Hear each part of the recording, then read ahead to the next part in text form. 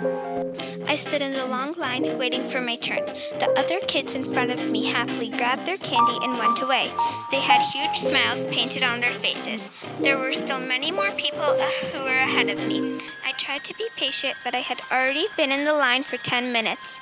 As I let the warm sunlight push against my back, my mind began to wander. The memory came back to me like a blessing and began to flood in.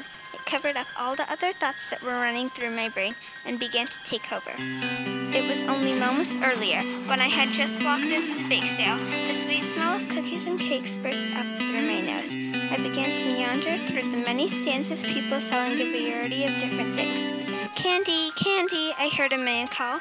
"For 5 cents only." His high-pitched voice echoed through my ears.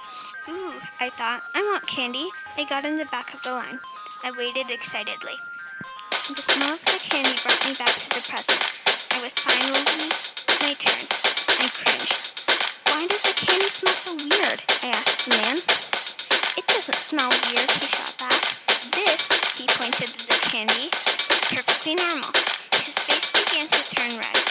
"Where there's smoke, there's fire," I thought. "You know," I said, "I think I'll pass."